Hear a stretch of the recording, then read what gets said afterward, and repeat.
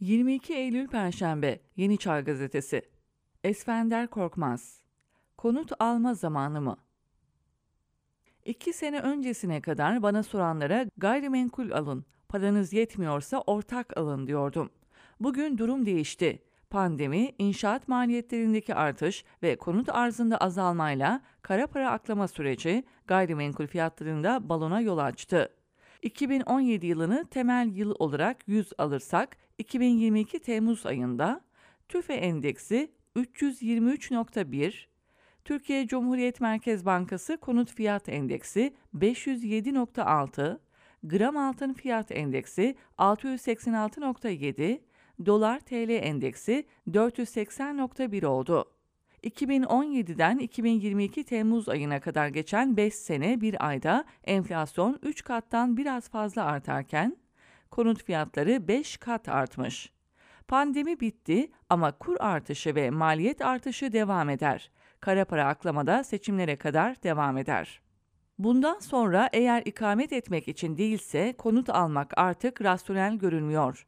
Hükümetin TOKİ sosyal projesinde 2023 seçimleri için 3 hedefi olduğu anlaşılıyor.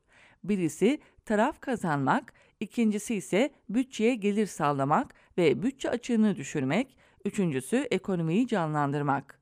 Olaya TOKİ açısından bakarsak, hükümet öteden beri TOKİ'yi kullanarak inşaat sektöründe piyasayı bozdu.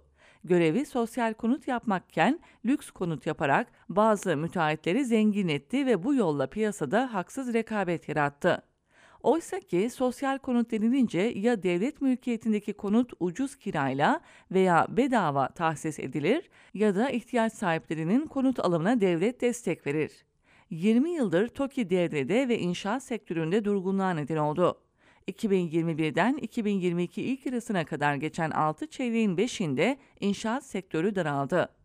TOKİ konutlarına gelince, sosyal konut için ödenecek taksitler Ocak ve Temmuz'da memur maaş zammına göre yılda 2 kez artırılacaksa, konut alacaklar için ayrı bir risk oluşuyor. Çünkü maaşlara her zaman enflasyon kadar düzeltme yapılmıyor. Bazen refah payı olarak büyüme oranı kadar da ilave artış sağlanıyor. Bu durumda TOKİ'den konut almak enflasyon üstünde ilave yük getirir. Büyüme dışında maaşlara orantılı artış satın alma gücü olarak ilave külfet getirmez. Diyelim ki maaş 9.000 lira ve 1/3'ü 3.000 lira konut taksidi ödeyen birisi, enflasyon ve maaş artışı sonucu maaşı 90.000 lira olursa ve taksitlerde 30.000 liraya çıkarsa reel satın alma gücü olarak değişen bir durum olmaz. Eğer enflasyon düşüş eğiliminde ise bankalardan sabit faizle kredi almak yerine TOKİ'den konut almak daha uygun olur.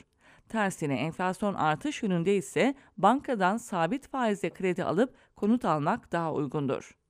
Bir başka sorun, TOKİ bu konutları bitirir mi?